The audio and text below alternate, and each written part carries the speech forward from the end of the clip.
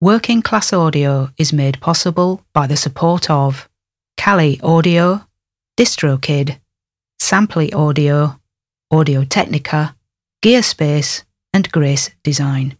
This is the Working Class Audio podcast session number 5.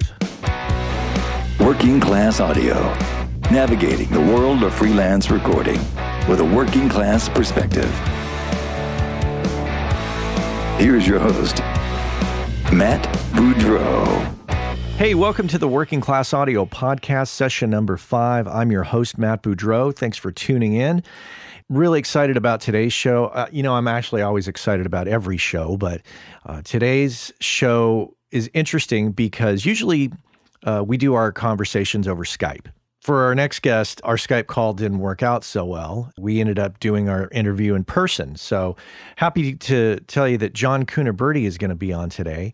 And if you don't know John has done records with Dead Kennedys, Joe Satriani, Chickenfoot, Sammy Hagar, George Lynch. He's done quite a few records. So let me just play you a little snippet from the raw components of this Skype conversation, and then I'll explain what happened next. John Cuniberti, welcome to the Working Class Audio podcast. It's an honor to have you on, and I'm very excited to ask you a million questions. Well, let's try to keep it to, 250,000. That sounds like a balanced approach. Matt, I'm hearing a lot of static. I don't know. Are you hearing that too? I am hearing that. I'm being an engineer here, so I'm thinking we got to stop the session and figure out what that is. Where are you? I'm in Lafayette. Oh, you're in Lafayette. Why don't I just come over to your house? I'm in Oakland. Oh, you are? Yeah, why we Skyping can do it in person. Sure. Why don't you come over? All right. Where are you? I'm at... Okay. You're about 20 minutes from me. Okay, sounds good. Thanks, John. So as you can hear, the call went south and we had to have John come over to the house, which of course, when I got off the phone, I was like, oh my gosh, John Cuniberti is coming to my house. And I don't get starstruck over people really, but I have a lot of respect for John and we've only met like one other time. So I was thinking, I got to clean up the house. And, I was getting a little nervous. So quickly threw up another microphone, did a little cleaning, and John showed up, and very gracious guy. Came in, sat down, and so we proceeded to talk, which we'll get to in a sec here. What I wanted to point out was we didn't go into, as you'll hear, I didn't ask him, what was it like recording with Joe Satriani? These are questions and answers that exist already. There's the Double Stop podcast. I can't remember the host name, but he did a great 2-part interview with John over those kind of questions. And there's a Tape Op article about it as well. So if you're looking for those kind of question answers, that's where you're going to find that. Here, we went into more freelance engineer business questions. Most of you already know about Grace Design and have known about them for years. They've been around since 1994. It was started by the two brothers, Michael and Eben Grace, who still run the company to this day. And you already know that they make incredible sounding products for us all. What you might not know, if you don't know them, is that Michael and Eben are two of the nicest people on the planet. Easily approachable, very knowledgeable. You might have met them at a trade show and experienced this. Without a doubt, it's one of my favorite companies out there in the world of pro audio. You might have heard me a few times talking about the Grace 908 Atmos controller.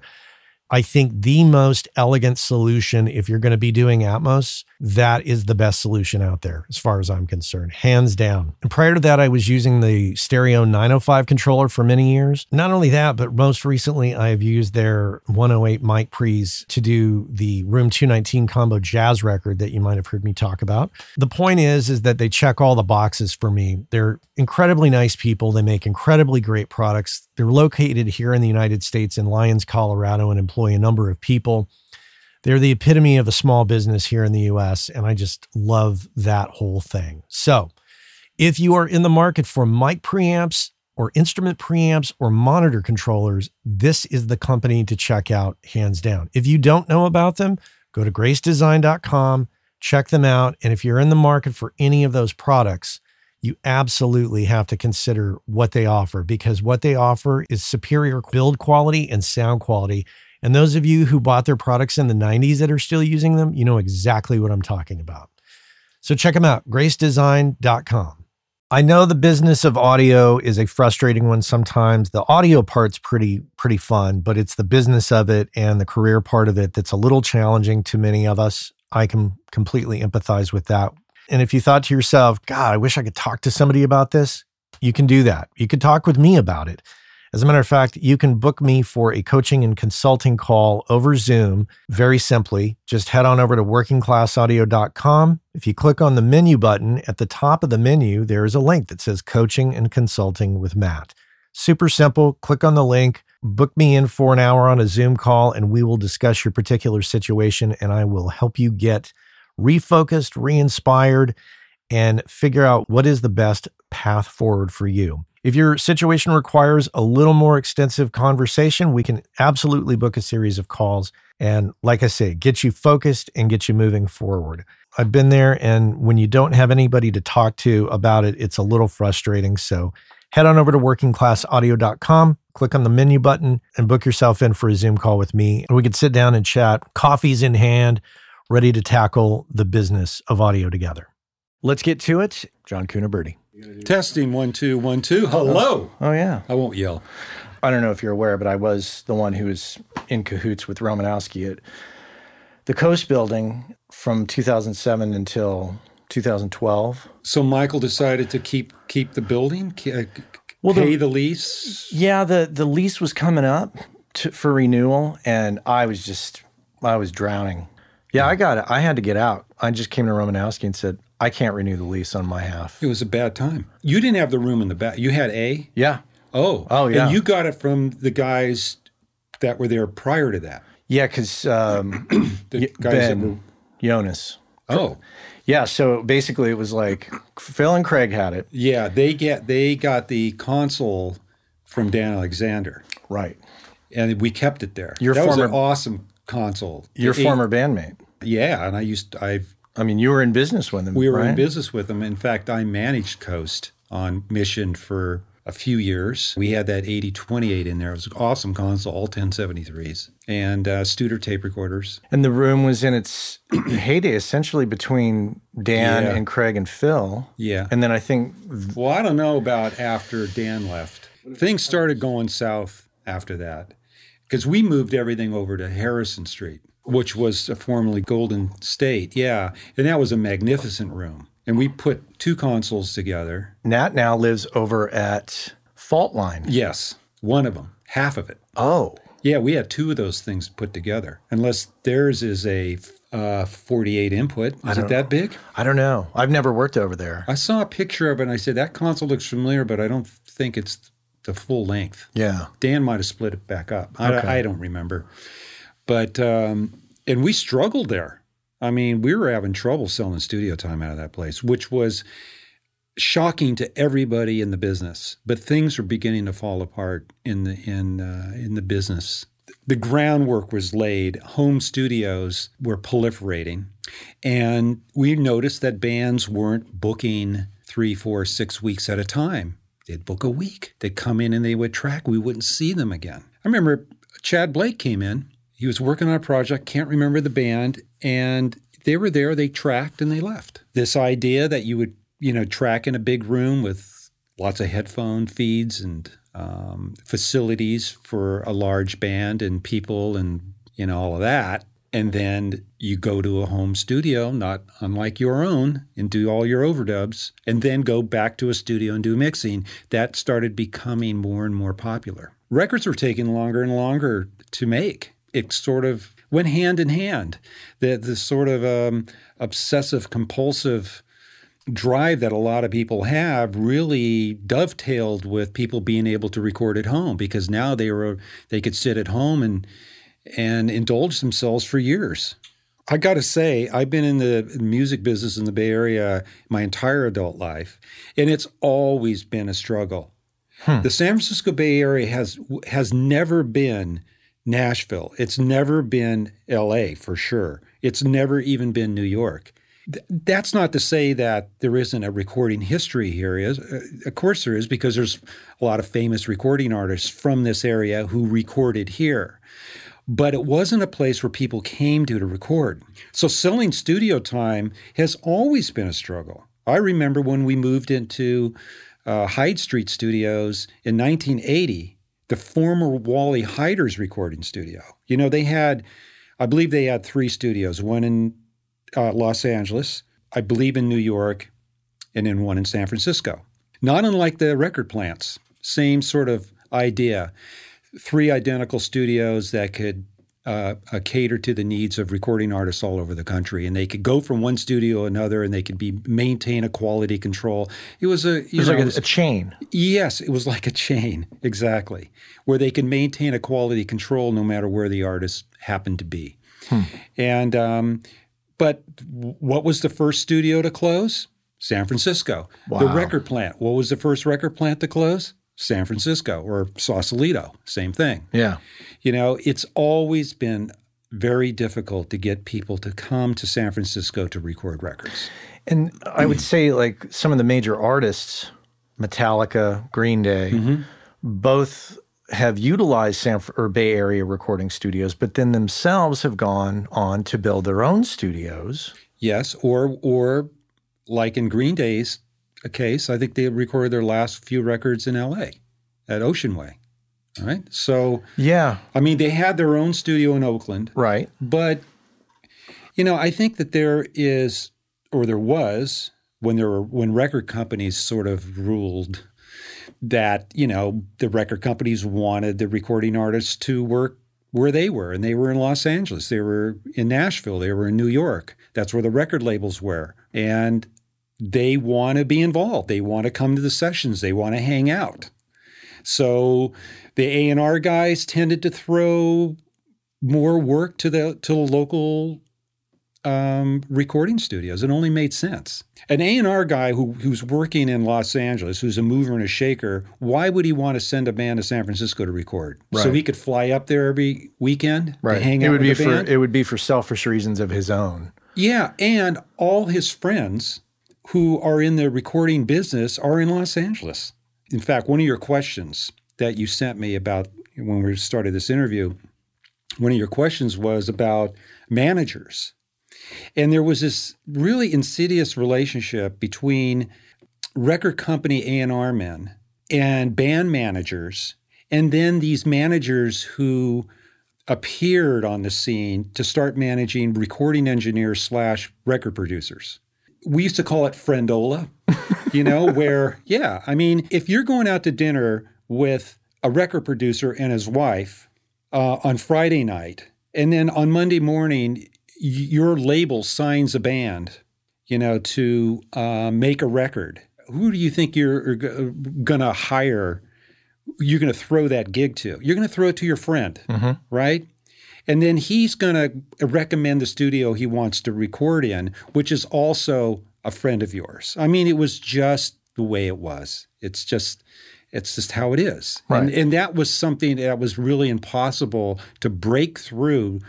And this is primarily during the 90s and into 2000, you know, until Napster. And then that kind of blew everything up because the money flow stopped. And when the money flow stopped, the first thing that went were managers because, you know, the recording artists or in my case, like the managers for recording engineers and producers, they would say, well, you know, you're not getting me any gigs.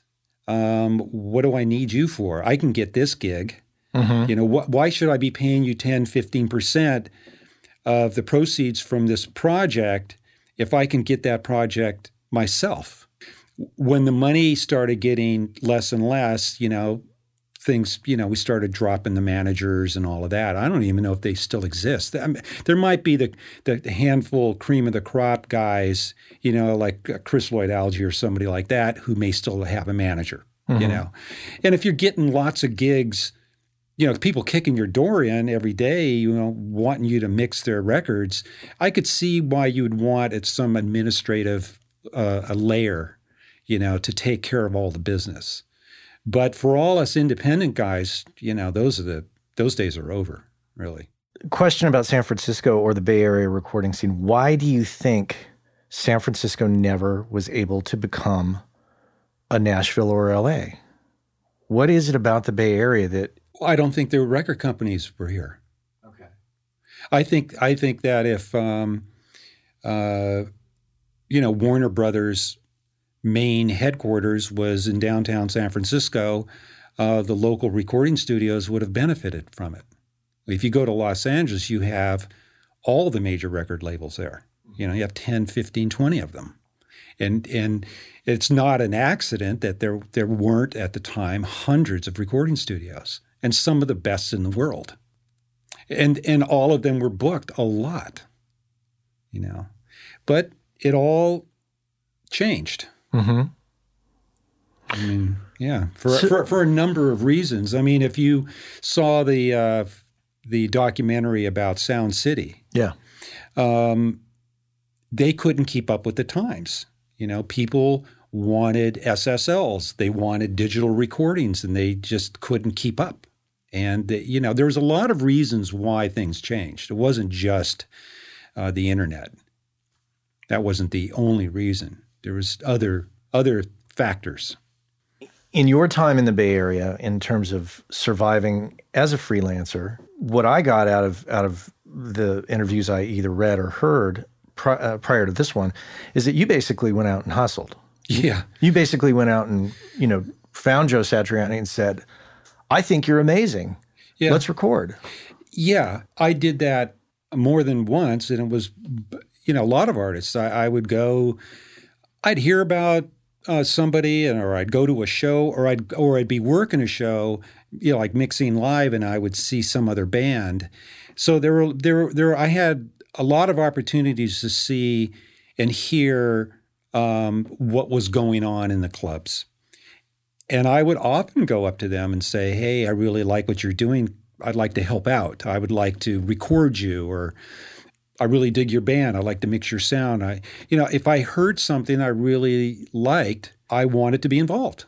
And so I would offer a lot of my services for free or whatever, just to be involved because I really liked what they were doing. Mm-hmm. And I guess I inherently knew that I needed a vehicle. I was going to need an act or two to really propel my career. Mm-hmm. Going in and doing like a TV commercial in the morning for 2 or 3 hours, you might be able to make some money doing that and pay some bills, but you weren't going to build a career doing that. You were going to build a career by, like my friend Mark Needham, by hitching his wagon to Chris Isaak. Yeah. Now, if Chris Isaak hadn't made it as a star and had that hit and did the thing, where would Mark be? Yeah. Well, he would have probably found somebody else. My guy I found was Joe Satriani. And it wasn't like I met Joe and I said, he's going to be my vehicle for becoming successful. It wasn't even like that. I just really loved what he did.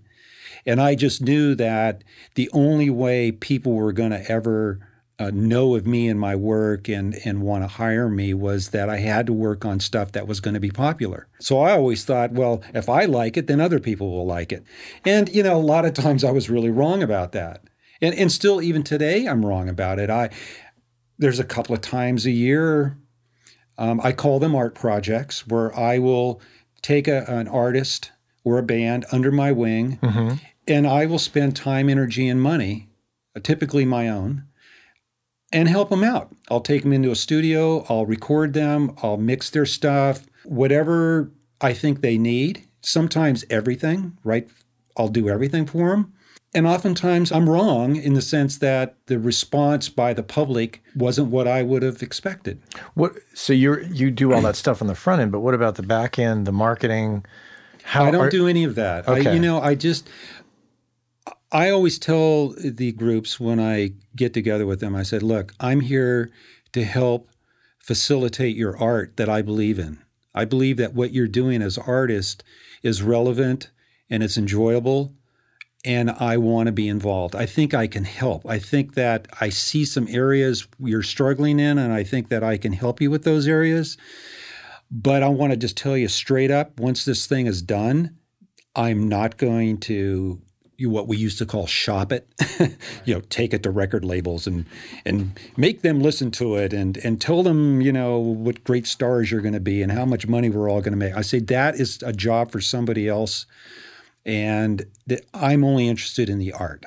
So I will do that for you, but once you have your piece of art, it's going to be completely and totally up to you to do something with it or do nothing with it.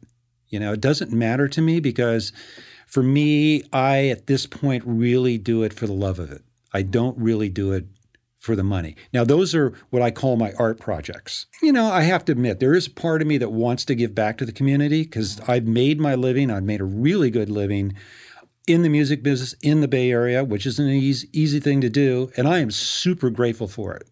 And I'm humbled by it, really.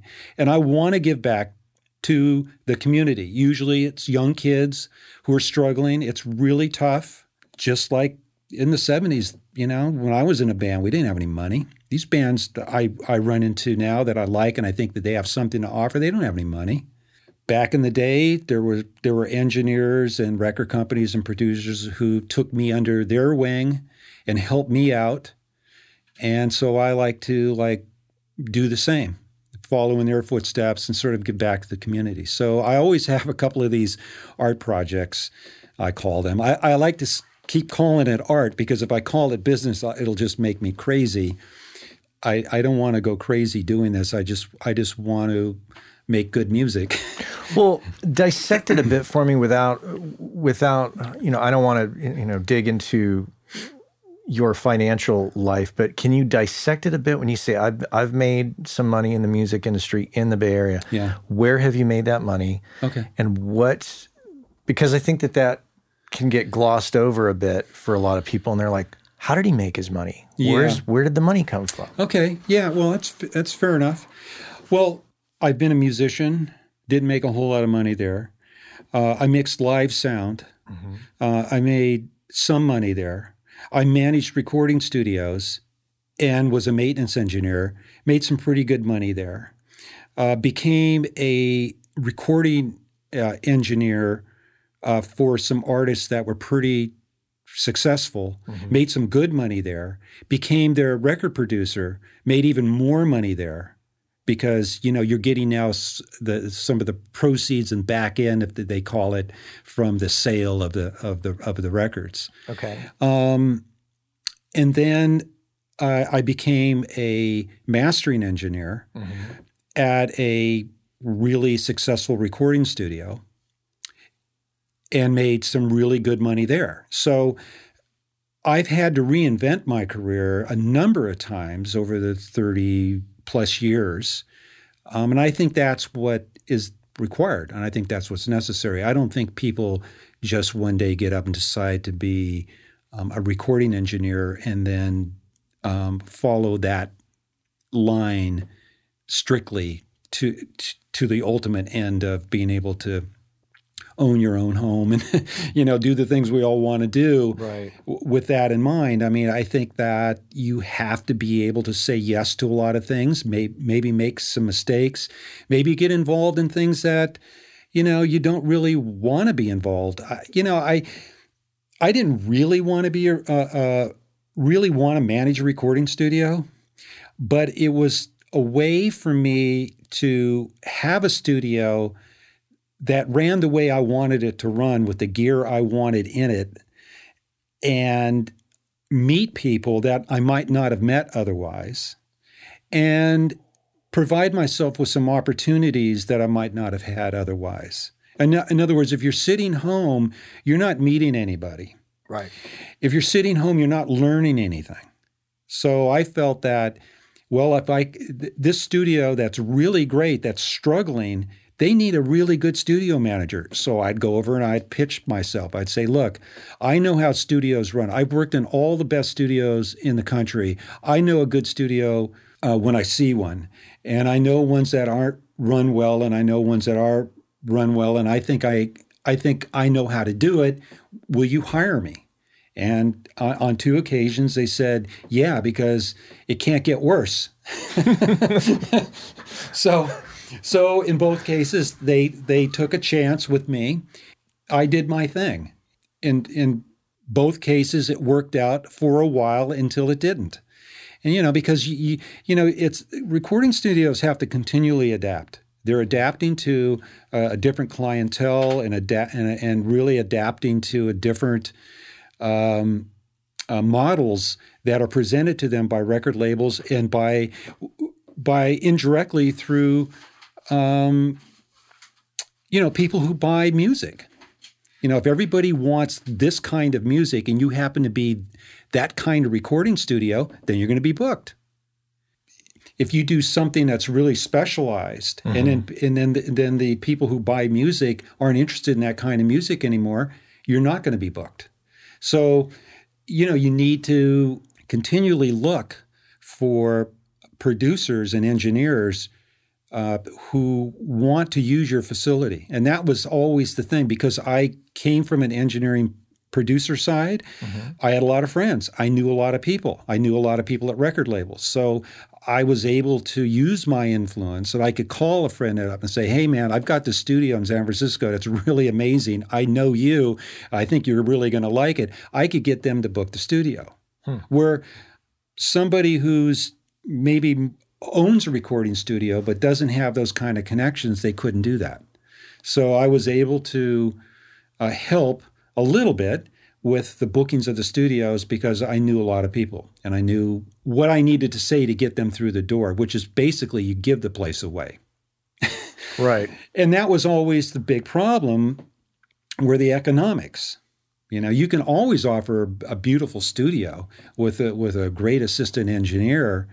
There's studios right now today that are fantastic recording studios here right in the Bay Area that I can walk in and pay them $400 a day to work in. I mean, that is ridiculous. That was years ago. That was half the rate 10 years ago.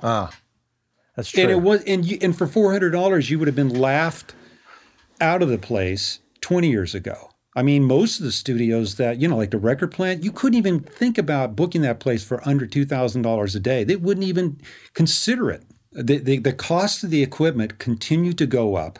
The producers and the artists, they all demanded the next big SSL console. And, the first one was $250,000. Wow, that's a big nut. That's going to take, you got to sell a lot of studio time. And then the next one was $500,000. And the next one was $750,000. I mean, it got insane. And then at the same time, the record labels are paying less and less per hour for studio time or per day for studio time. So all the recording studios, all of them, got to a point where they absolutely couldn't stay open. They just could not. It seems like today there's studios that they set the bar for what they're going to do. They choose a console, you know, and they stick with it. They don't try to, maybe they upgrade the Pro Tools system every so often. Yeah. But other than that, like most of the studios that like Sharkbite or Tiny Telephone or, actually even Studio Trilogy, Studio Trilogy has covered their tracks in a number of ways by having an SSL, an API, and, a side little room with just a D command or something. We got to put this in context. And the context has got to be, you got to think about what the music business was like, say, in the 90s. Yeah. Where there was boatloads of money and everyone was making money. Unfortunately, there were songwriters that weren't making maybe what they could have, but there was just a lot of records being sold and a lot of money being generated. So, spending $500,000 making a record was commonplace for a major label. And then they'd go spend another $1 million making a stupid video for MTV. Seriously. So their demand for the latest and greatest stuff was constant, and the manufacturers are more than happy to oblige them. SSL sold a lot of consoles. And Studer sold a lot of tape machines. Yes, Studer sold a lot of tape machines. The black boxes, when I first started in the 70s, we had a couple of compressors and maybe a Pultec equalizer and a couple things are very simple.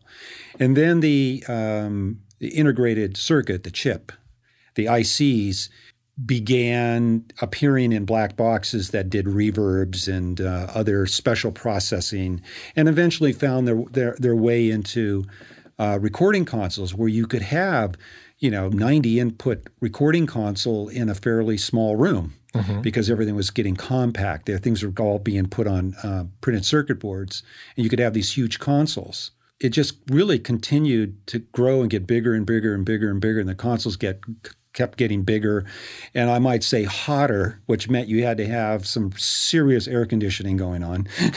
Yeah. And then the PG&E bill, or the electricity bill goes up. And it's funny nowadays. A lot of people forget that. They go, hey, I'm building the studio. I found this SSL console, for $20,000, it's really great. And I go, okay, you're going to need a 3-ton air conditioner on your roof. And, and your utility bills are going to be about $4,000 a month. You know that, don't you? It's like, oh, no, I didn't. Right. When you're selling studio time at $2,000 a day and you got 4 rooms in full operation, you want a new console, you go get a new console. The bands want a new console. They won't work here unless we have a J9000. If we don't have a J9000, we're not going to get so-and-so. So-and-so won't work here. They're going to work at the other studio across town. So we better get one of those things. Mm-hmm. We better get a couple of new Studers. Nobody's using the old ones anymore. Everybody wants the new ones. Oh, we don't have Dolby SR? Oh, we got to get Dolby SR. If you don't have Dolby SR, no one's going to work here. Oh, so now we got to go spend. The studios were, all the money they were making, they were dumping it back into gear. And there weren't that many studio owners that made a lot of money. I mean, really. They just continually had to reinvest. And then the bottom dropped out and everybody was stuck with studios with huge consoles, huge utility bills, and no clients. The last 5 years I spent at the plant in Sausalito was really, really difficult because day after day after day, I would wander around the building. A Neve console, a classic Neve 8068 console, sat in a room unused day after day, month after month, year after year. Nobody could afford to spend any money at all to work in that room. Down the hall, a brand new SSL J9000, beautiful SSL console, really nice, completely remodeled studio, empty, no clients. A surround room, a room that was designed and built primarily to do surround mixing, again with a huge SSL console. It was so big you could land an airplane on this thing. Beautiful custom monitoring system. Empty. I think they did 5 surround projects the entire time. Staggering. It was staggering, and it was sad. And it was like seeing a beautiful elephant stuck in the mud, and what's in the future for this elephant. I mean, it's going to die, and there's nothing anyone could do about it. The money just evaporated. The phone stopped ringing. Record companies went out of business. In fact, all the record companies and all the A&R people we had talked to every day about bringing in acts were gone. They had been fired. I got there in 99, and the mastering room was built for me in 2000, and I stayed until the bitter end, till about 2008 when the plant closed. Wow. And ironically, I was the only one there making money. Because mastering was still alive and well, because people were still making records and they were still making them in their homes or wherever, and they still needed that service. They still needed their records mastered. So I had this beautiful room. It cost $250,000 to build. Yeah, they spent $250,000 on a mastering room in 2000. That's how confident they felt that the whole industry was going to turn around. Oh, this whole thing about surround sound. Oh, that's going to save the industry. When people get turned back onto audio and get a whole bunch of speakers around them and start listening to music again, our studios are going to be booked. Our studios will be booked. Yeah, and we've got a beautiful surround room, and we're ready for it. We're going to probably turn down the work. I mean, the amount of wishful thinking that existed at the time, because really, I mean, nobody saw it coming. I mean, the record companies certainly didn't. Do you think that those illusions of some audio savior or whatever it is, whether it's surround sound or something, do you think that is based on the history of oh, well, now the CD's here, so now that's going to pump a whole new jolt of money in. So so maybe the record industry is used to that. Oh, the new thing's here. We'll all make money again. Well, like I had said earlier, it's always been a race. I mean, the way a recording studio could remain relative and booked was by having the latest whatever. Fill in the blank, whatever that is. Whatever that thing is, if you have one of those, people will want to work in your studio. And they were sold this idea. And in fact, it came to fruition. I mean, it was true. We were told that, Dave Matthews was not going to do another record at the record plant, the plant in Sausalito, unless we got a J9000. Oh, man, really? Well, he was a big client. He comes in and books the place for a month or so at, $2,000 a day. Do the math. I mean, that's not, you got to think about that. So what did we do?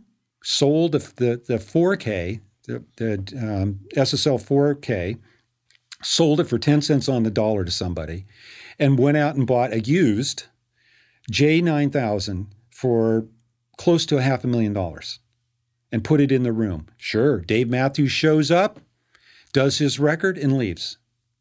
And then goes to North Carolina, actually, and builds his own studio, so we never see him again.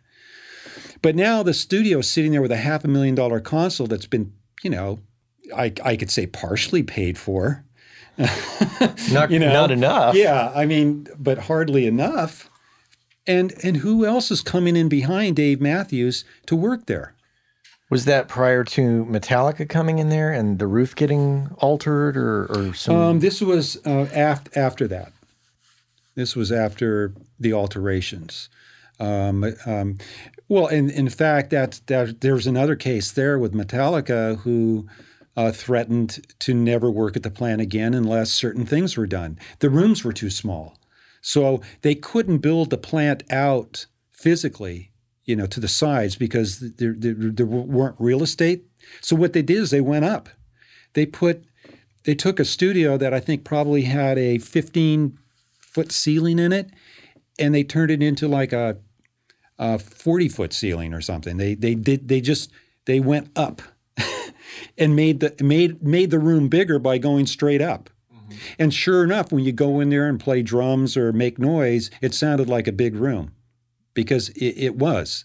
And that, that got them to stick around and do another record or so there. The stuff they did with Bob Rock, that Black record and some other record. And that got them, but that cost a lot of money to do. Yeah. A lot of money to do. But I guess if you're the studio owner at the time and you look at the bigger picture, it's Metallica. We have to do what we need to do. There were just too damn many studios competing against each other. It's the old story. I mean, if you've got 10 studios all competing, one is going to win out. But ironically, the one that wins out is probably the biggest loser because they're the ones who had to invest the most into their studio to get the gig. Mm-hmm. That will never pay for itself. The medium ones who said, well, we're not going to do that. We're just going to cater to these people who don't need all that stuff. Those are the ones that stuck around a little bit longer and survived. Ironically enough, Hyde Street Studios is still in operation. Yeah. Because they never thought big. They never said, well, we're not going to buy a new SSL. We can't afford it. They just stayed small and catered to a clientele that just continues to work there and are happy. So, in spite of that neighborhood. In spite of the neighborhood. Now, contrast the plant story to... I think it's on the 21st of this month. I'm going to go to the 17th anniversary party for Tiny Telephone. Mm-hmm. And John has acquired the Neve from the plant. Right. And at some point we'll be opening a C room in the East Bay. Yes. It was funny. A good friend of mine and one of my favorite engineers, Justin Phelps, who started at Coast Recorders on Harrison as an intern. I mean, he showed up one day on a skateboard, and I really liked him. He reminded me of me when I was young. He was very ambitious but polite. Mm-hmm. And he had gone to some recording school and had his head filled up with some ideas about what it would be like to be a recording engineer. So anyway, I took him under my wing, and I taught him everything I knew over the course of 2 or 3 years I was there. And he's gone on to be quite a good recording engineer, and is now lives in Portland and is doing really great. I mean, I said, Justin, I've always been sort of a big fish in a small pond, meaning the Bay Area. I said, the thing for you to do, if you can go back to Portland where you came from and be the big fish there in a small pond, you're going to do a lot better than going to LA or going to other places and trying to compete with people who have 30, 40-year established careers. Mm-hmm. And he did that, and it's been quite successful for him. And I'm really happy. But anyway, he was down visiting. He wanted to go over to Tiny Telephone. And I said, I've never been there. Why don't you take me? So we went over there. I met John, I think, for the first time. And he showed me his studios. And he was telling me, oh, man, my dream is to have a Neve. I want a Neve 8068. That's the console that is the mother of all consoles. The one, it says, my dream is to own a 8068. And I'm thinking to myself, I know where there's a Neve 8068. It's sitting in a vacant building in Sausalito, the former plant. The studio is basically owned by the bank at this point. The equipment was owned by an investor who took all the gear in lieu of getting his money back. And so I knew who that person was, and I contacted him, and I said, hey, are you willing to sell the Neve? Now, fortunately for Mr. Vanderslice, this was before that movie about Sound City came out. Oh. And there was virtually no market for a Neve console. I mean, who was going to buy a 12-foot console? And where are they going to put it? This isn't something you put in a house. Only somebody who is going to build a recording studio would want this thing. You could part it out. You could pull it all apart and sew all the modules and stuff, but it would be a lot of work. Quite frankly, the owner of the console didn't want to see that happen. He didn't want to have that happen because he had a nostalgic thing about the console and about Neve and how he just wouldn't want – he always felt that console should stay in one piece. I said, well, I think I got a guy who wants to buy it. So I helped broker the deal. They worked it out. And sure enough – John, bless his heart, bought the Neve. And I said, well, you're going to need somebody who can take this thing apart and rebuild it because it needs everything. I just want to tell you straight up, nothing on this console is working particularly very well. It's very, very old. It's 40 years old. I mean, come on. Wow. Switches and pots, what they call in the real estate business deferred maintenance.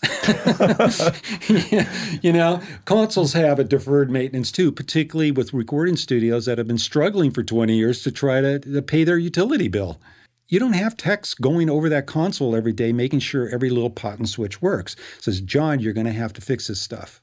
I recommended Gary Kryman, who I think today is probably the only person, certainly in the Bay Area, that could probably understand and rebuild that console in the way Rupert Neve would be happy. In other words, really maintain the integrity of the console's sound and its features, but only use the best parts and wire. And Gary's very meticulous in the way he goes about doing things. And you want that in a tech. You really want that in a tech. And Gary is, really a dying breed. I mean, there aren't going to be too many guys who understand consoles like that anymore. Now when consoles break, all the new crap we have, what do? We send it to the manufacturer and they tear out the PC board and put a new one in and send it back to you. I mean, that's maintenance. Yeah. Or they just send you the PC board and say, just plug it in. Yeah, just plug it in. So Gary has been working on that console for almost a year, and it's going to be magnificent. Now, is John Vanderslice out of his mind for doing this? Absolutely. Oh. And he will tell you as much. So I don't mind saying that. No. I told him, I said, John, it's the worst business decision I've ever heard. I had a console as good as that. Well, I even had the plant console for that matter. I couldn't sell studio time on it. What makes you think now today you're going to be able to sell studio time on it? And he doesn't care. He's got this passion and this love for analog recording and Neve, and he wants to put it into a nice big room. And I say, hey, if you've got the guts, go for it. And Absolutely. he's going to go for it, and God bless him. Yeah, it's a business decision that's, especially after my run at the Mission Street address, I would never do. Yeah. But John has kept the San Francisco Tiny going for such a long time. Yeah. That if anybody can do it, I'd put my bets on him. Yeah. Yeah. I think that he's definitely got some huge challenges ahead. I agree. I think that right now, today, if there's anybody who's going to be able to pull it off, it'll be him. Hey, our friends over at DistroKid have created the DistroKid app for Android, which allows you to do some key things such as check your stats from Apple and Spotify, edit release metadata, upload new releases, and a host of other features. And remember, WCA listeners get 30% off your first year at DistroKid.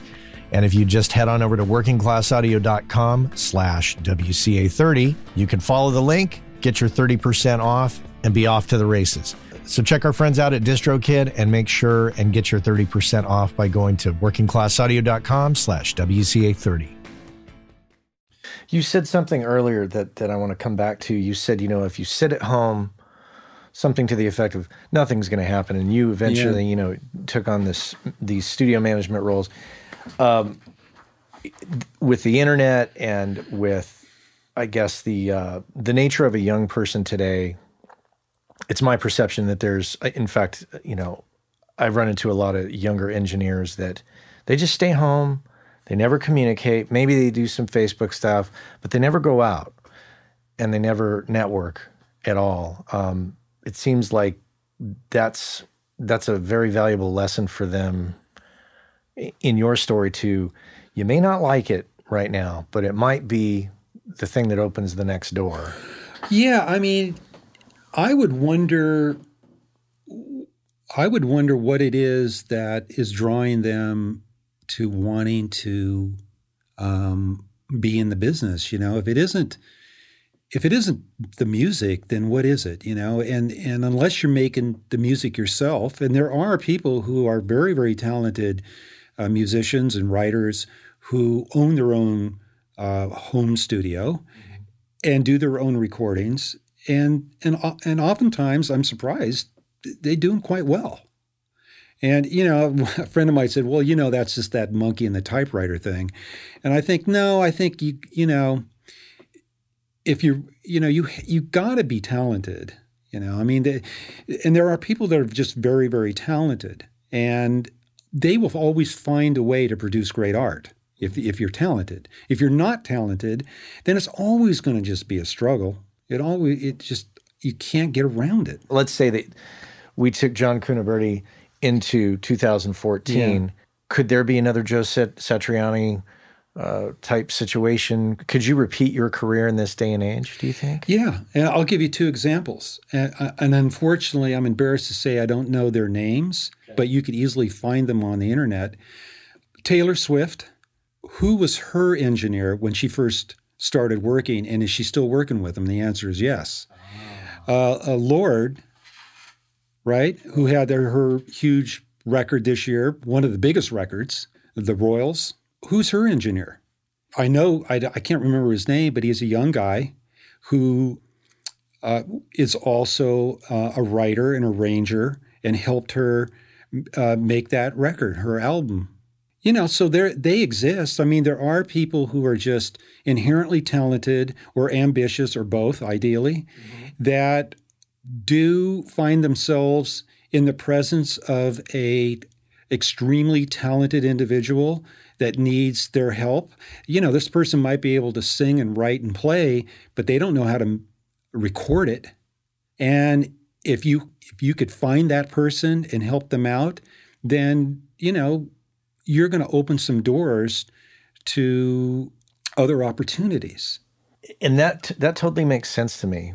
But what seems common is the loyalty question. It's like, what kept Joe sticking with you? Well, why does Taylor's engineer stay, or why does Taylor stay with that engineer and Lord? And yeah, I mean, because they're certainly in a position where, well, now I've made it.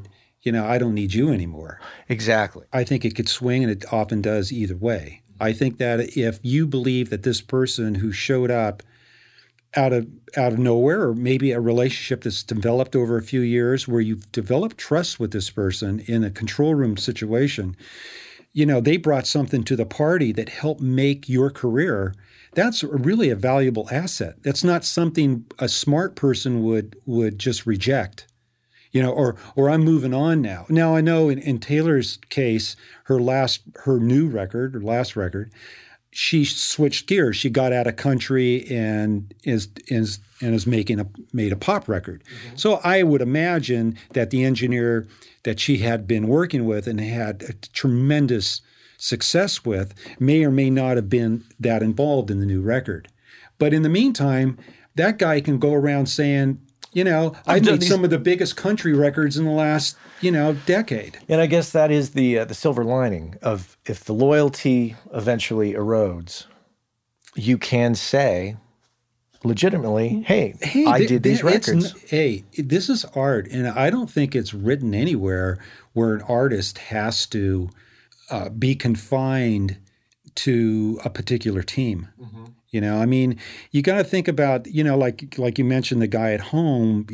How do you create opportunities if you sit at home? Well, you can't. You got to go where the music is. You got to go out in the world where there's music, where people are performing music, and you have to listen to it and be inspired by it. If I hear somebody doing something that I think is really, really great, and I believe that I can contribute in some way, I will go to them and say, I love what you do. Is there something I can do? This is what I do. Is there something I can do that can help you, because I want to be involved in your art, because I really believe in what you're doing? Well, that even if they agree to that, that doesn't mean that 10 years from now they still have to work with me. It doesn't obligate them to some sort of a long-term relationship. It's not a marriage. It's really about, there's a short-term goal, which is to produce the best art possible.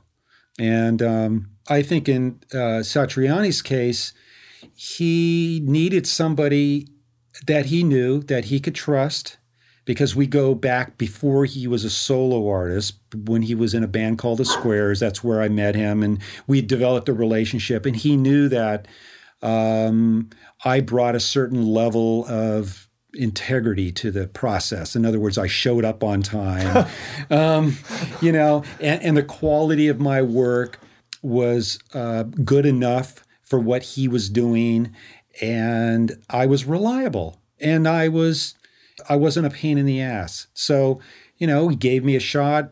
We made a record. People responded well to it. We made another record. People responded well to that. We did a couple of other things, and then it was time for a change.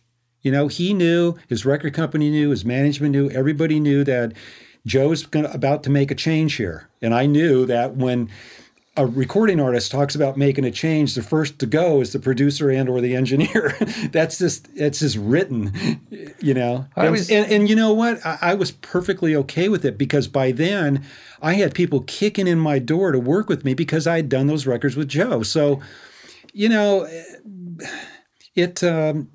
it was fine. It worked out fine. Your decision to go into mastering, obviously it wasn't driven 100% by financial gain, but there's obviously a curiosity there. There is, hey, I've been to 1 million mastering sessions. I now know what these guys are doing. Why can't I do this? There's not black magic going on here. There was more than one reason, and there always is. I think for me, I was not getting the gigs as a recording engineer / record producer that I wanted. In other words, I got, I think, what they call in the business typecasted. In other words, people saw me as a heavy metal rock guitar producer or punk, because of the work I'd done with the Dead Kennedys. Yeah, and that was kind of like the only work that was coming to me. I just don't want to keep making Joe Satriani records with people who want to sound like Joe Satriani. I mean, I've done a couple. I just said, that's not what I want to do. There's so much other music in the world that I love that I want to be involved in. Mm-hmm. And so there were a lot of gigs I wasn't getting that I felt I was qualified to get because people just saw me as a certain type of engineer because of the records I made, which was kind of unfair. I mean, I remember this one act whose name I won't mention, who was very, very big. And, it was a vocal act. They had pretty famous lead singer. They flew me to New York for an interview and picked me up in a limousine and took me to some high-rise in Manhattan to interview a recording engineer to make a rock record. The whole thing was kind of ridiculous.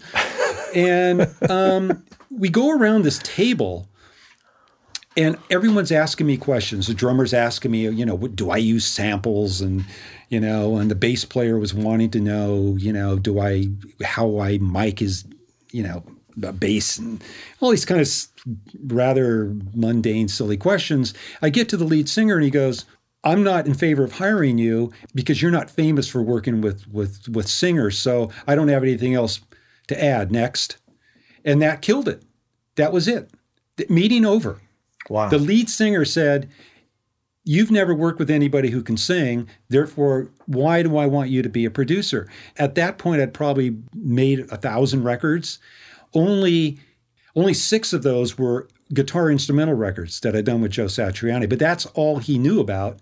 So therefore, I was just not even on his list. And so getting back to your original question about why I wanted to become a mastering engineer, my first reason was so I could work on music besides the ones I had been, typecasted into doing. Right. I wanted to expand my musical palette. I wanted to work on other projects besides these ones that I was being given. The other reason is that I really felt I could do it well. Had always gone to the mastering sessions on records that I had produced or engineered. Mm-hmm. Bernie Grunman, Bob Ludwig, George Marino, all mastering engineers I sat with. And during the period where we were cutting vinyl with the lathes and stuff, I always felt, well, I'm never going to own a lathe. I'm never going to be able to learn how to cut a record. But once they turned to digital and they were just making CDs and everything was in the digital domain, and I started working in the digital domain, later, maybe 10 years later with Pro Tools and stuff, I got to a point where I said, well, I can do this. I can do what they're doing. It seems manageable. Yeah, it was totally manageable. Plus it was just a good business decision for me. It was something I wanted to do. I'd get to meet other artists, and in fact, what's happened is since I've been doing this, is a lot of my clients will say, hey, do you mix too? And I go, well, yeah. And they go, well, there's this one song we're having a lot of trouble with. Will you mix it for us? I said, fine. I just finished one 2 days ago. There seems to be like taboo things that recording engineers don't think you should do. And some people, frown upon he mixed it and he mastered it? Impossible.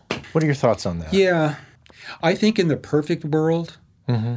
a recording engineer, mix engineer, would probably prefer to hand off the mix to a mastering engineer, I think, in the perfect world. Mm-hmm.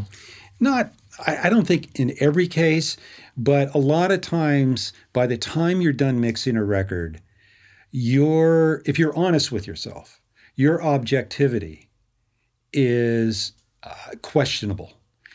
And turning it over to a mastering engineer who you admire, who might be even a mentor, and someone you really trust, I love it. I mean, anytime I've been given a project to mix and there is a budget to hire one of my mentors, I will absolutely go for it. Absolutely. For the same reason I would I would tell a recording artist that, hey, yeah, you got to get your stuff mastered. I mean, you can't put that out until, that process has taken place. Mm-hmm. I really do believe it's an important process. And, I'll stand by it. As a recording engineer, as a mix engineer, I would always want to have somebody do it, somebody with the objectivity to make those last 4 or 5% changes that may be necessary. But I have worked on projects where the client, it's not in their budget. By the time the recording's done and the mixing's done, they're broke. Yeah. They don't have any money. They're not going to spend $2,000 or $3,000 to have Bob Ludwig master their record. This is not going to happen. So in those cases, I'll do it myself. Yep. And I'll do the best I can. I try to stay objective. I try to stay away from the project as long as I can, for 2 or 3 weeks if possible. And then try to come at it objectively like a new listener might. And then I go about it and I do the best I can. You're a Pro Tools user. Mm-hmm. Do you use Pro Tools to master with, or are you using something else? Or yeah, I use Pro Tools to do all the mastering as far as any of the EQ, the leveling, of course, any editing that might be done, and then I produce a set of files. For instance, if it's a 10-song record, I would end up with 10 songs mastered. And then I import those into SoundBlade. The heritage is Sonic. Sonic Solutions. Okay. Sonic Solutions was really the only game in town, particularly in the United States, for disc mastering. They pretty much set the standard for it. Their latest generation of mastering, as far as a piece of software that allows you to assemble the audio in a way where you can produce what we call parts for replication, is still quite doable and quite usable. And it's actually a relatively inexpensive program. I mean, I just use the LE because I don't use any of the plugins. I don't use any of their no noise or any of that stuff. All I basically use it for, it's called Sonic Studio is what they call it. All I use it for really is assembly. I take the WAV files that have been prepared in Pro Tools, and I bring them into Sonic, and I just assemble them. In other words, I create the sequence and I enter all the metadata. Certainly the titles of the songs and ISRC codes. And then I can produce, there's 3 things you can produce. You can produce a CD master. You can produce a DDP master, which is typically what we send to a pressing plant for replication. And another nice little feature they have is a thing called Secure Player, which is a small application that you can send your client that they can open up and basically play the CD in their computer. With the sequencing, it has the spacing? The sequencing, the spacing, the ISRC codes, all the titles, all the metadata is there. They can print it, and they can even burn their own CD.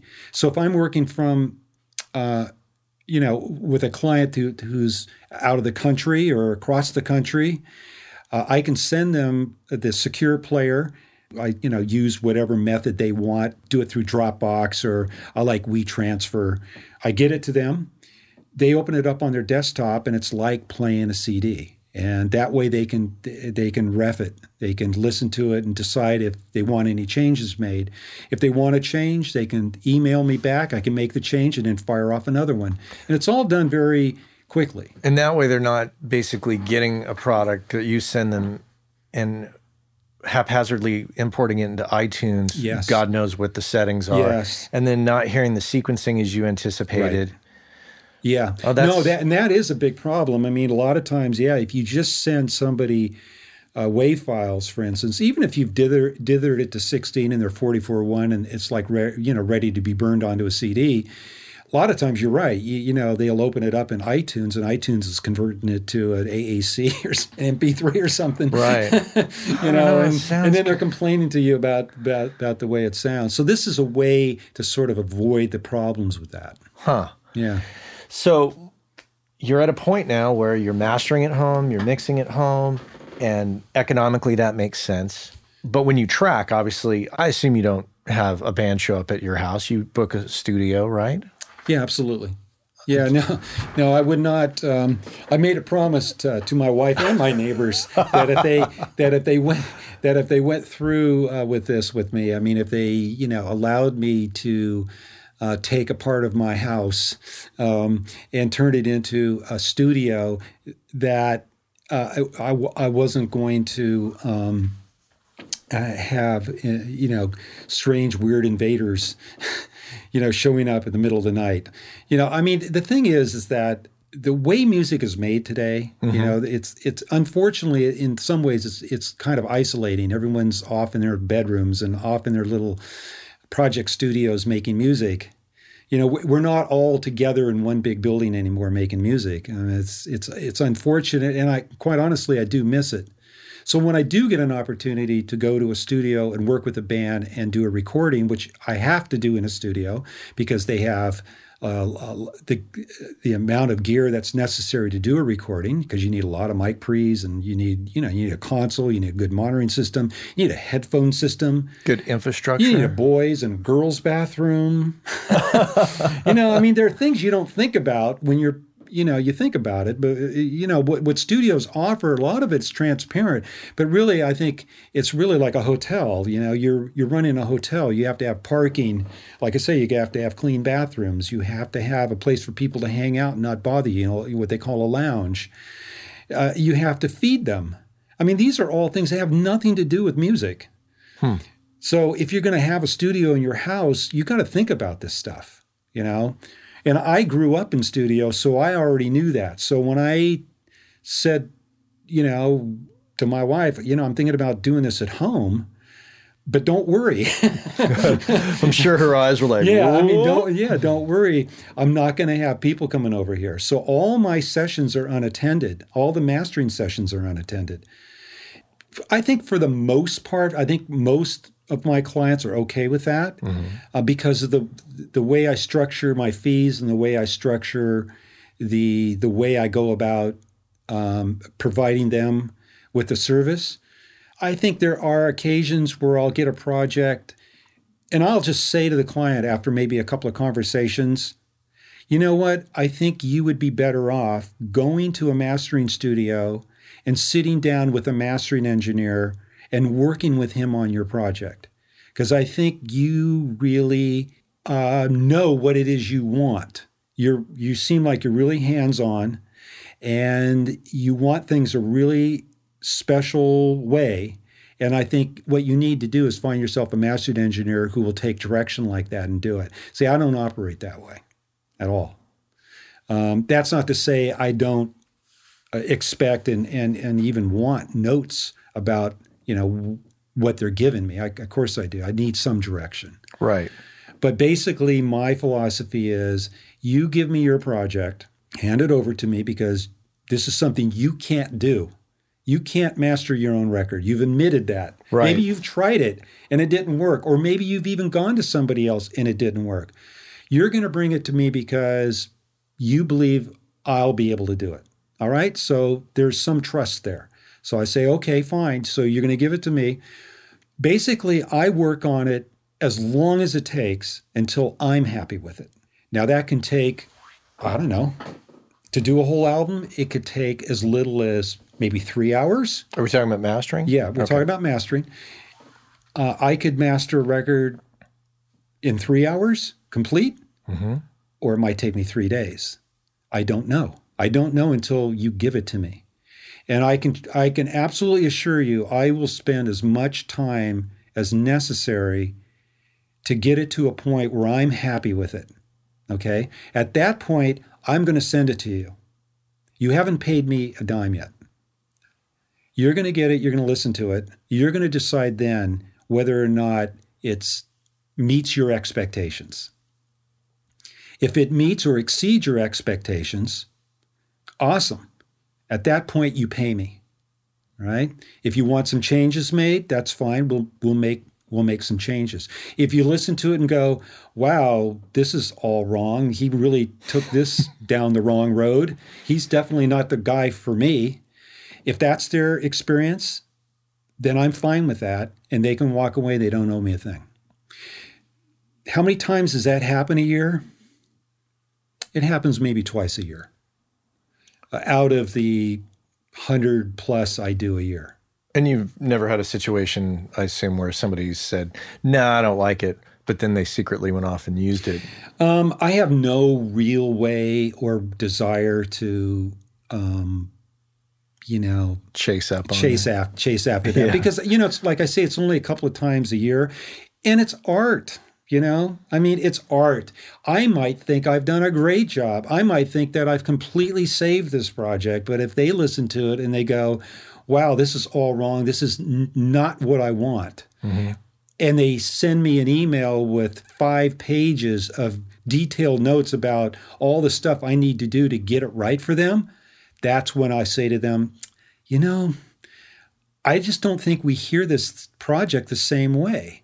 And out of respect for you, you need to find somebody who gets it, who gets what you're doing. And maybe you can sit down with them and with your notes and go through all this with them. Now, have you ever had a situation where a client will say, "Oh, okay, hold on a second. No, actually, I do want you to do it. Let's just have you do it your way." Yeah. Yes, that does happen. A lot of times, some of the clients, they don't understand what it is they don't like about their final result. Right. When you first start a recording project, you have a lot of, there's a lot of excitement. There's a lot of wishful thinking. Maybe you're not even terribly realistic about your abilities, and you really think it's going to be awesome. And then by the time you get to the mixing stage, you're already starting to doubt yourself. And by the time all the mixes are done, you may even hate the project. You might even think, I don't know anymore. There's so much wrong with this. And now I'm going to turn it over to a mastering engineer, and maybe he can fix it all. They just basically will have unrealistic ideas about what can be done in mastering. And if I sense that from the client, I will have to talk to them about that. Like, well, what is it, you don't like about this? And I'll tell you, one red flag is if they tell me that they've had other people master the record and they don't like it. And I'll go, whoa, really? Who mastered the record? And they'll name some guy I know who I think is really great. And I think, oh, what's going on here? That there's no reason why he couldn't have mastered your record. So now I'm wondering what's really going on. So I go, well, what is it you don't like? Well, it's not like this and not like that. And we really wanted it to be like, like they might name some bands. Well, we really wanted it to sound like so-and-so. But it didn't turn out like that. So we're thinking, maybe there's something you can do. You've got one of those things you can, you do some stereo spreading, and, they have all these crazy ideas about what a mastering engineer can do. And, they're not realistic. And, I'll say, listen, I think maybe you need to spend your money remixing your project, not spending money on mastering, because I don't think you can get there from here. I've listened to your project, and I know what it is your expectations are, and I think I understand what it is you want, and I don't think what you're giving me will ever get there. So out of respect, I'm going to pass on your project, because I'm thinking to myself, the worst client in the world is the malcontent, where no matter what you do, no matter how hard you try, no matter how many days or hours you spend on a project, they're never happy. They hand you a chocolate chip cookie and expect you to remove the chocolate chips and still have it look like a whole cookie. Absolutely, and it's incredibly frustrating for me and for anybody in that position. Do you take the same approach with your mixing? Do you, as far as the payments and all that, or is that a different approach? No, actually, I do.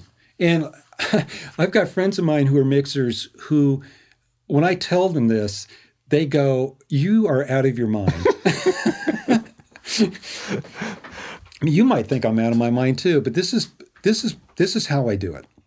If somebody contacts me and they want me to mix their project, I will say to them, well, can you just send me a rough mix, or is it posted somewhere, or is it on YouTube, or, where is it? Where can I hear it? Do you have a rough mix of it? Let me just hear the project, because I have to first, before I'm going to take on a mixing project, I have to really get what they're doing. I mean, if they're doing some music that, like, I don't like, there's some genres that I'm not particularly inclined to want to listen to for any great length of time. Yeah. And mixing really requires a lot of work. I mean, you're spending hours and days and days and days with this. And out of respect for them and what they do, I believe you have to love it. If you don't love it, and you don't think you can bring something to the party, don't take the gig on. A younger guy who maybe isn't paying his bills might take that on. But I got a feeling that he's going to regret maybe he did. Yeah. Fortunately, I am in a position, I've developed a career, and I'm in a position where I don't have to take everything that's offered to me. And so I'll listen to it and I'll go, wow, I love this. This is really, I think I can really, I feel like I can bring, like we say, bring something to the party. I can actually add to this. I can mix this in a maybe new and exciting way that I'm going to enjoy. I'm going to enjoy mixing this. So I'll say, okay, this is what I want to do. Send me one song that you believe is representative of the whole album. Don't send me the acoustic vocal song when it's a full-on rock band with 30 tracks. Don't do that. Send me one of the songs that is, representative of what the rest of the album is going to be like. All right. So they send that to me, usually as a Pro Tools session or just the WAV files that I'll import into a Pro Tools session. And I'll basically spend 3 or 4 hours just listening to the recording, thinking, oh, well, boy, I'm going to have to replace a lot of these drum tracks, or boy, this needs arranging, or a lot of this is out of tune. Do they want me to correct the tuning? There might be a lot of things wrong with the recording. So I will basically go through it and determine how much work is going to be involved in mixing this one song, and whether or not I'm still trying to determine whether or not I even want to take it on or not. Because if they send me 80 tracks or 40 tracks and the recording is just diabolical, I'll just go, no, I don't have the time. I just don't have the time or wherewithal to deal with all this. It's just a mess. I'll say it in a respectful way. But if it's something I think that I can do, and it's within my reach, and I don't think that it's flawed technically in a way that's kind of a deal breaker, like if the vocals are all out of tune and distorted, but yet they want everything in tune and not distorted. I don't know, how do you fix that? You can't. So what I'll do is I'll sit down and I'll mix the song top to bottom until, like with mastering, until I'm happy with it. They may give me some input about, we like this or we don't like that, but I will do whatever I feel I need to do to make this song as good as I think I can make it. And it may even require editing. I may not even use everything they give me. They may give me 8 guitar tracks. I may only use 3 of them. They may give me 5 vocal tracks. I may only use 1 of them. I don't know. But I will just do whatever I've got to do so I like it. So I can listen to it and go, wow, this is really cool. I really enjoy listening to this piece of music. And then I send it to them. And if their response is holy, this is amazing. I never thought you could do that. This is fantastic. Which is the response you want. Which is the response I want. Then I'll say, fine, pay me X amount of money. I don't charge them by the hour. I charge them by the song. We work a lot in the same way. Yeah, because I'll look at it, and if I see 20 tracks, I'm thinking to myself, day and a half. Yeah, it's a day and a half. So I'll go back to them and say, you need to pay me. My fee is going to be a day and a half rate. or a 2-day rate. That's what I'm going to want. If you're going to use this mix, that's what you got to pay me. If you're not going to use it, then we can just part ways now, take it, have fun with it, whatever. I don't care. We're done. We're just done. Not often, because it doesn't happen that often, but a couple of times the client will go, wow, we really like it, but it's not for us. It's not our band sound. You've kind of taken our band sound and done something to it that's not us. We really think it's cool, but it's not us, so we don't think you're the right guy, but we want to give you, some money for your time. And out of respect for me and obviously the 2 or 3 days I might have spent on it, and that's fine. I might take it, I might not. It depends on my relationship with them. But if they do like it and they are excited and they want me to do a song, to do the album, I'll say, okay, fine, pay me. So they pay me for the one song I did. All right? They send me another song. Or at that point, they can just send me the whole album. I'll pick another song. I'll mix it. I'll send it to them. And we'll go through the same process again. Do you like it? Yeah, we think it's great. Except for maybe the background vocals are too loud. Okay, fine. I'll fix that. Boom. Okay. How many revisions do you allow? I will do endless revisions as long as I believe it's getting better. Okay. The moment I feel like they're just effing with me, or they don't know what they're doing, or the song and its presentation that I have envisioned is being highly compromised and now it's not better, then I stop. At that point, I go, look, take it or leave it. I'm not going to just continue making this. What I gave you, I believed in. What I gave you, I stand by. What I gave you, I believe is the best I can do. Now, if you want those background vocals down a half a dB in the chorus, fine, I'll do it for you. It doesn't compromise my vision of your of this mix. I'll do that for you. If you want the guitar solo to be a dB louder, okay, I'll go ahead and do that. It's not a deal breaker for me. I'll go ahead and do that. So what is a deal breaker? Those kinds of things. Oh, what's the deal breaker? What's the thing that makes you throw up your hands and go, I'm done, or I'm not the guy? If they said, oh, we sent you the wrong bass track, we're going to send you a new one. Okay. So I insert the new bass track. And then 3 days later, they go, oh, you know what? We want to redo the guitars. We're going to send you some more guitar tracks. Just don't even use those. Because now that we're hearing them in the mix, we don't like them. Okay, so then they send me guitar, stuff like that. That'll just drive me crazy. And then finally, I'll just say, look, I'm done, What drives me crazy is when they say, do you think the vocal's too loud? No, I gave it to you as I wanted to give it to you. Yeah. Why would you think I'm screwing with you? Yeah. Yeah. I mean, in those cases, because I work in the box, if they want a vocal up or down, that's like really easy for me to do because I can just generate that mix.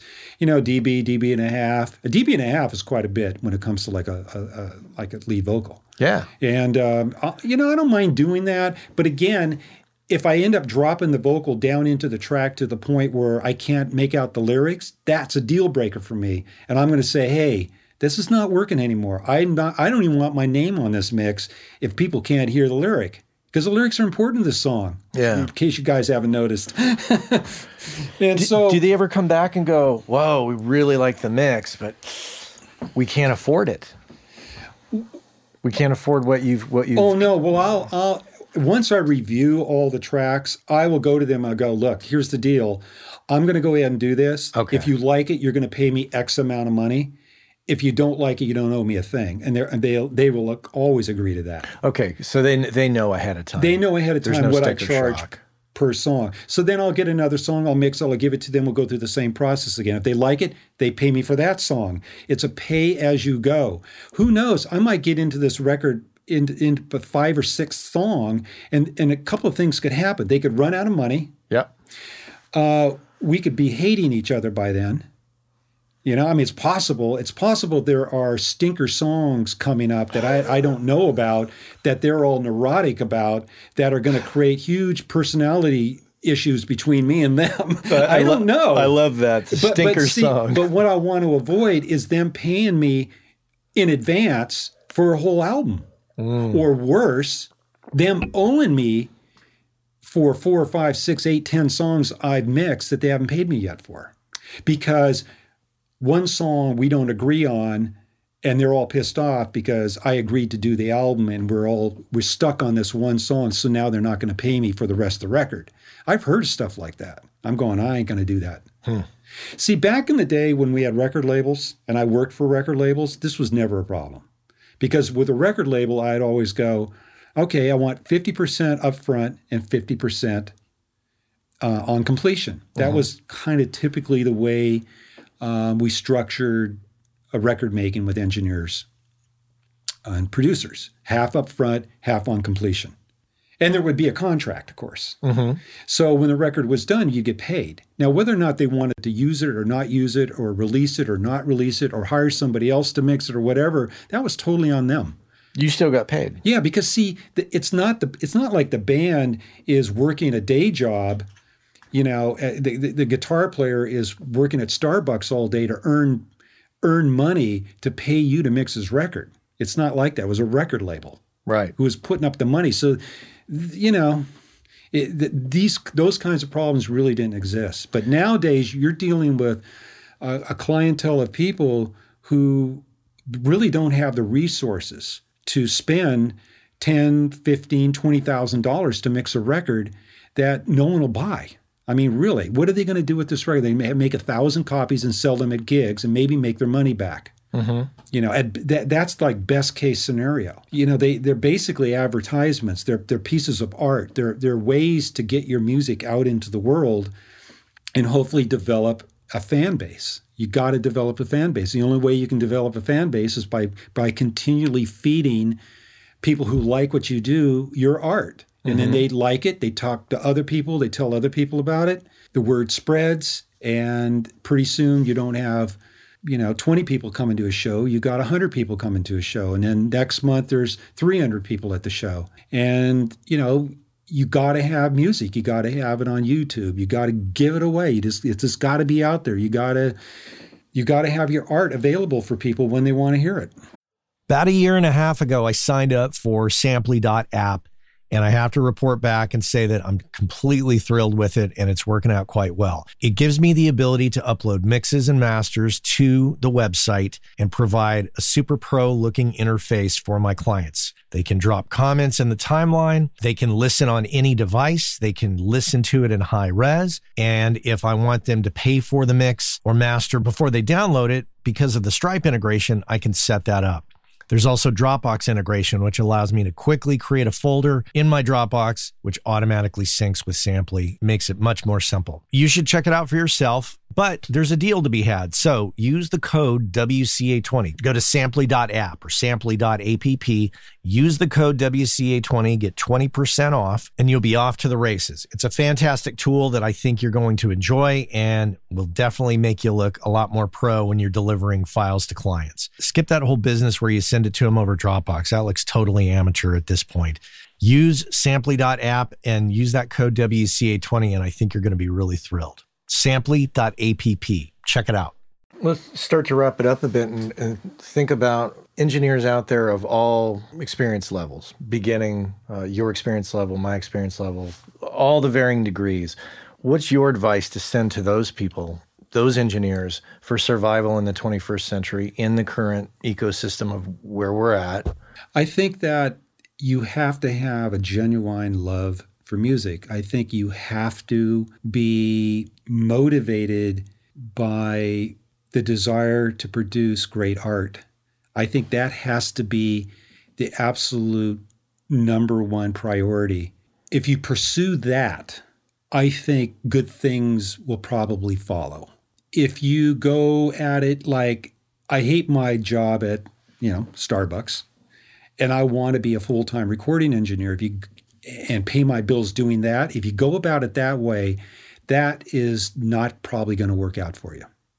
I would suggest keep your day job and go out in the world and find music you're attracted to that you can help support in some way. If you've got a small home studio and you know of a singer-songwriter somewhere who doesn't, you've got yourself a team. You got a studio, they got songs. Spend your weekends with this person and learning how to record records, make music, and pursue it in an artistic way, to try to produce the best art and music you possibly can. And pursue that. Don't try to pursue the money thing of it. Don't be all caught up with what should I charge the guy. I would always say, do it. You know, I would encourage people to do it for free. I mean, I think that the way you establish a reputation and a fan base of people who want to hire you is by producing great art. So as a recording engineer, you have to be with people who are producing art. You're not, unless you're making it yourself, basically your job is to turn it into a medium, into something that can play out a speaker. They need you. A singer-songwriter, a band, whatever, they actually need somebody that's going to be able to turn it into something tangible that can be played. If you know how to make a video of the band, in HD and get it up on YouTube for them, that's something maybe they can't do. But if you can do it for them, that's going to help them. And, you have to pursue making the best art you possibly can. And then when you learn how to do that, it may take, depending on how talented you are, it could take 6 months or it could take 6 years, right? And you get to a point where people go, hey, we want you to do that. We heard that recording you made with Mike and his sister at your studio, and it's really, really good. We want you to do that for us. And you go, okay, I'd love to do that for you because I really like what you're doing. I like the music you're doing too. So we can do that. Can you pay my expenses? My expenses are just real. I don't really want a lot of money for this. And they go, oh, sure. You end up developing a relationship with them. Your expenses are getting paid, and you're producing yet more good art. And then more people hear that, and then it becomes a word of mouth thing. It has to be word of mouth. It's the only way you'll make it in this business is through word of mouth. There is no shortcut to that. There just absolutely is no shortcut to that. Otherwise, forget about it. Just, go to law school, become a lawyer, and try to get a job at a law firm, or become a doctor because, we need doctors. And you'll get a job as a doctor. If that's what you want, if you want a sure thing, if you want a sure job, if you want a sure income, that's the kind of fields you need to pursue. Otherwise, you're nothing more than a guitar player who can't play guitar, sitting there going, hey, I want to make a living playing guitar. Well, how do you do that? Well, you practice every day. That would be good. And you have to be talented, and talent is a relative thing, and it's a gift. Some people have it, some people don't. People who don't have it have to practice more. People who are super talented, if they practice a lot, they become superstars. Joe Satriani practices every day, 2 hours a day. He sits with his guitar and plays. He's not one of the greatest electric guitar players in the world by accident. He's very talented, but he also really works hard at it. Well, it's the same thing with an engineer. You got to do it every day. Well, how are you going to do it every day? You do it every day by going out and offering your services for free to everybody you can find. Then you just fill up your time with doing it. Recording this band, recording that band, recording your cousin, going down to the open mic. You go to an open mic, right? Those open mic things they have in cafes, and you sit there until somebody gets on stage and sings and plays a song that moves you. You go up to that person and go, I want to record you for free. And they're going to go, sure, yeah, let's do it. Nobody's going to turn you down. Yeah. So you go and you make some art and you learn something. You learn about mic technique. You learn about singers. You learn about the recording process. You develop a relationship with this person. You go and you do it again. You do it over and over and over and over and over again. You get to a point where your books are full with jobs. And then what happens? People start coming to you, wanting you to do stuff for them. And at that point, you start charging them money. You go, well, if you want me to work on your project, this is what I need to do it. This is how much money I need to work on your project. And in the beginning, you keep it at some affordable rate. But in the beginning, you just do it for free. You could almost look at it like let's put it in the social media context of, say, Twitter. Mm-hmm. You want followers? You got to follow people. Yeah. And eventually people will start following you. Yeah. One final bit of advice too. What is your financial advice for the freelance engineer? What's the mentality? You've already kind of talked about it in terms of don't necessarily chase the money, chase the art, and the money will follow. But well, are you talking about a freelance engineer who's already making a living being an engineer, or one who's not making a living being an engineer? Both cases. Okay. And maybe Sure. to the thought process of, the obsession of gear lust. Yeah. Okay. Paying your bills. I'll answer that. It's very easy question. Very easy answers. If you're not making a living currently as a recording engineer, keep your day job. Whatever you're doing, whatever it is you're doing in life that's paying your bills, keep doing that. And then do as many recording projects as you possibly can stomach. Just continually meet people, continually offer your services for free. Obviously, if you're not making a living as a recording engineer, it's either because nobody knows about you or you're not good enough, right? So how do you change that? Well, if nobody knows about you, then get known. Well, how do you go to nightclubs where there's bands performing and playing. You go to outdoor concert. You go, one of the things I did, I would go over to North Beach or Fisherman's Wharf, and there would be a lot of street performers. Some of them are really good. People playing guitar, singing really good songs, and I would bring them into the studio and record them. Street musicians, there are some really talented street musicians, and they would love to record. Well, go record them. Go make art, go record until your name gets out there, until people start asking, who's doing this? This is really good.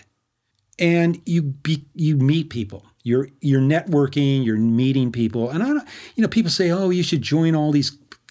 If you join NARIS and all that stuff, yeah, fine. What you're going to do, you're going to find yourself in a room with a bunch of other unemployed recording engineers, all bitching and moaning about the old days. Exactly. You don't need that. I'm not saying don't do that. I think it serves a purpose. But I think more importantly, it's better to go listen to the opening act at a local nightclub, because those are young kids who ain't making a dime, and find out what it is they need. And then service that. They need some mastering done, go master something for them. If they need a recording done, go record it for them. They need to record they need a live sound engineer, go do that. In other words, work, say yes to everything until you're no longer an unemployed recording engineer. You become you become employed. Right. For the guy who's already employed, who's already barely making it. Right. With clients. Let's say he has a client base. He's got a pretty good reputation. He's working at some of the local studios. He's kind of just struggling a little bit, maybe even has a little day job that he's willing to quit at any moment, trying to make it to that next level. I would say there's a couple of traps one falls into. One is, you sort of alluded to it, about the gear lust. And that what I find a lot of young engineers doing who are barely making it, they want to buy gear. I understand that. But at the end of the day, the clients don't care about the gear. What the clients care about is your talent, your ears, your skill, and don't tell me you need a particular piece of gear to get a job done, because I don't believe you. There is no one microphone that you can go out and spend your rent money buying that's going to make your project any better. It's just, that's a myth. You don't need all this gear to make great records. You just don't. There's so many little studios around town that are filled with gear because the guys that own them love gear. There may not even be very good recording engineers, but they love gear. That stuff is available. Go use their stuff. If you've got a home studio, only get the stuff you need to do what it is that needs to be done. You don't buy more stuff than you need, because basically you're going to make yourself poor, and then you get all bitchy and moany and people don't pay me enough. Now I can't go do that really cool gig I love for next to nothing because I got to pay my bills because I bought all this stupid gear I don't need. Exactly. In other words, the priorities are wrong. Your priorities have got to be getting your name out there and making as much art as possible. It's really making as much product, getting as much of the projects you're working on done and out the door and into the world as possible, making as many connections as possible. That will open the door. Nobody is going to come to your studio and want to hire you because you've got a thing, a box or a microphone. At the end of the day, people are going to judge you by the results. Mm-hmm.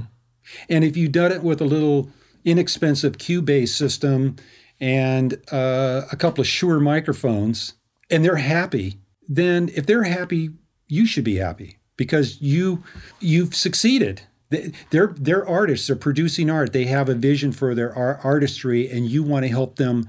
You want to facilitate that for them. Mm-hmm. So once you've done that, you're a winner. You don't need to go out and buy a $2,500 Neumann microphone to accomplish that. Now, I'm not saying that maybe the vocal would have sounded a little bit better.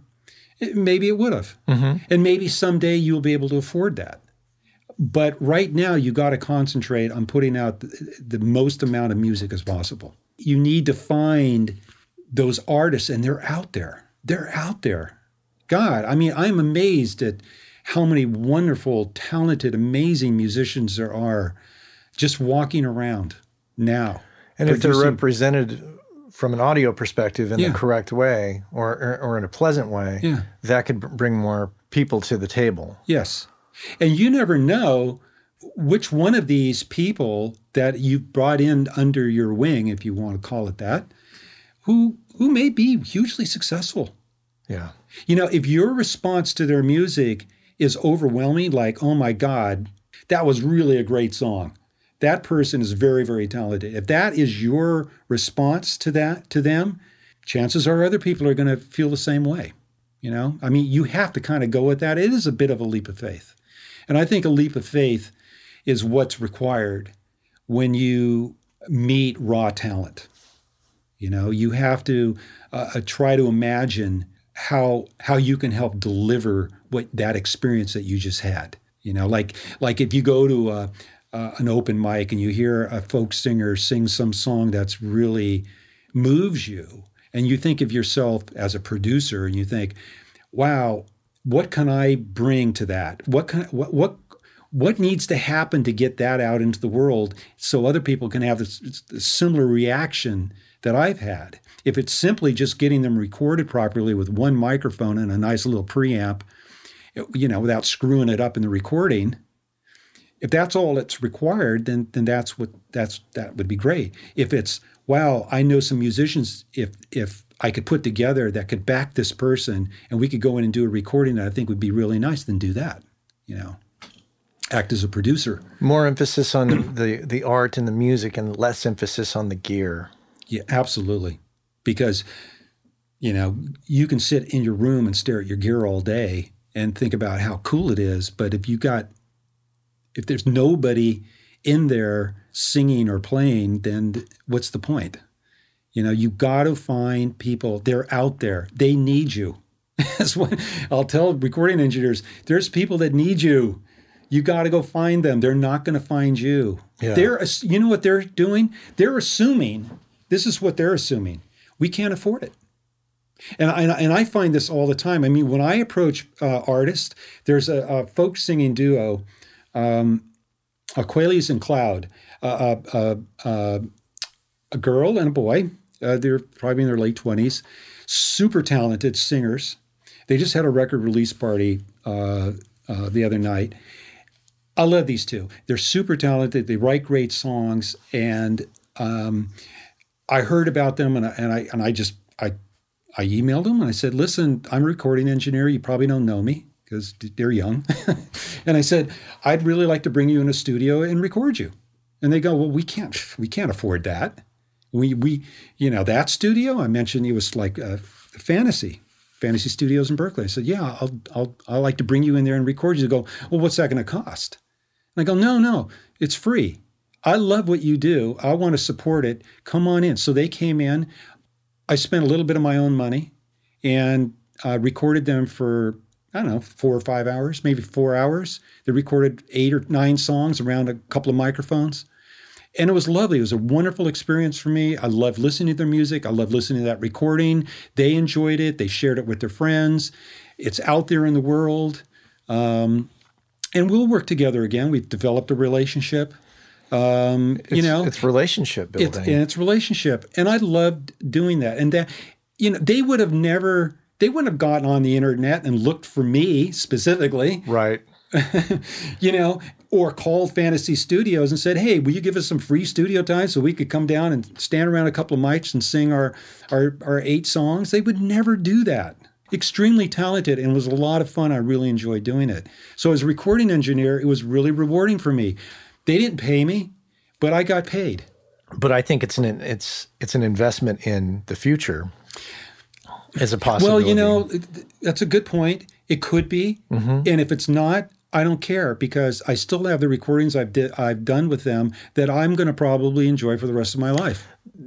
Yeah. And at the end of the day, that's what it's all about anyway, isn't it? Really? I mean, we're just making art. We're just making, yeah. I mean, at the end of the day, the only reason why I'm in the music business is because I love music.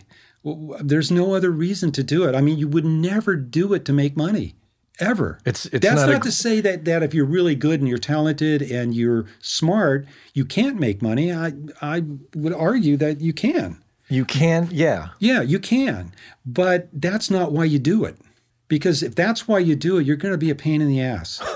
You're going to be one of those engineers that goes, okay, we agreed that you'd be here for 3 hours, but it's been 3.5 hours. So how about you kick me another $50? You're going to be one of those kinds of engineers.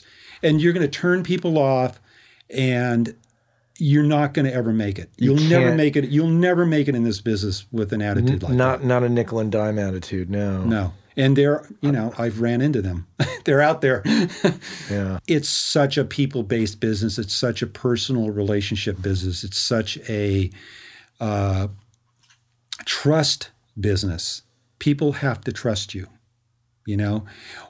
When my little folk singers decide that they want to make another record, I think they're probably going to call me because they trust me. And if I was, 20 years younger, I'd probably go to a club tonight and I'd go look for a band. I'd go look for a recording artist. I mean, what's the worst thing that's going to happen? You're going to hear some music that's probably too loud and have a few drinks. I mean, life's tough. Yeah. Go have fun, and listen to what other people are talking about.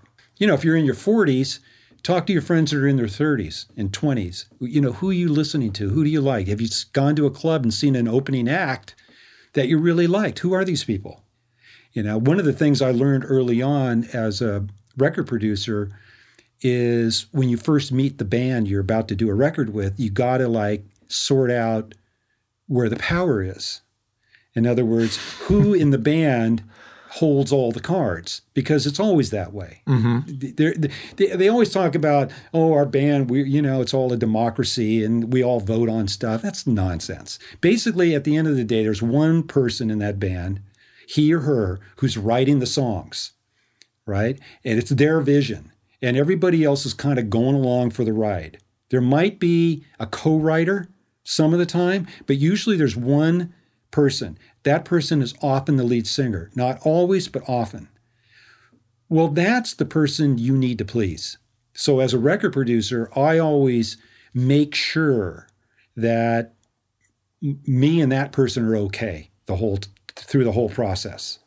If you lose them, you lose the project, because they're the ones who hold the cards. They're the ones who have the power in the band. You don't start hanging out with the drummer. If he's not singing and he's not writing songs, you don't spend all your time hanging out with the drummer and making all the decisions with the drummer and having the singer tell you about all his problems with the singer. It's just not a good policy.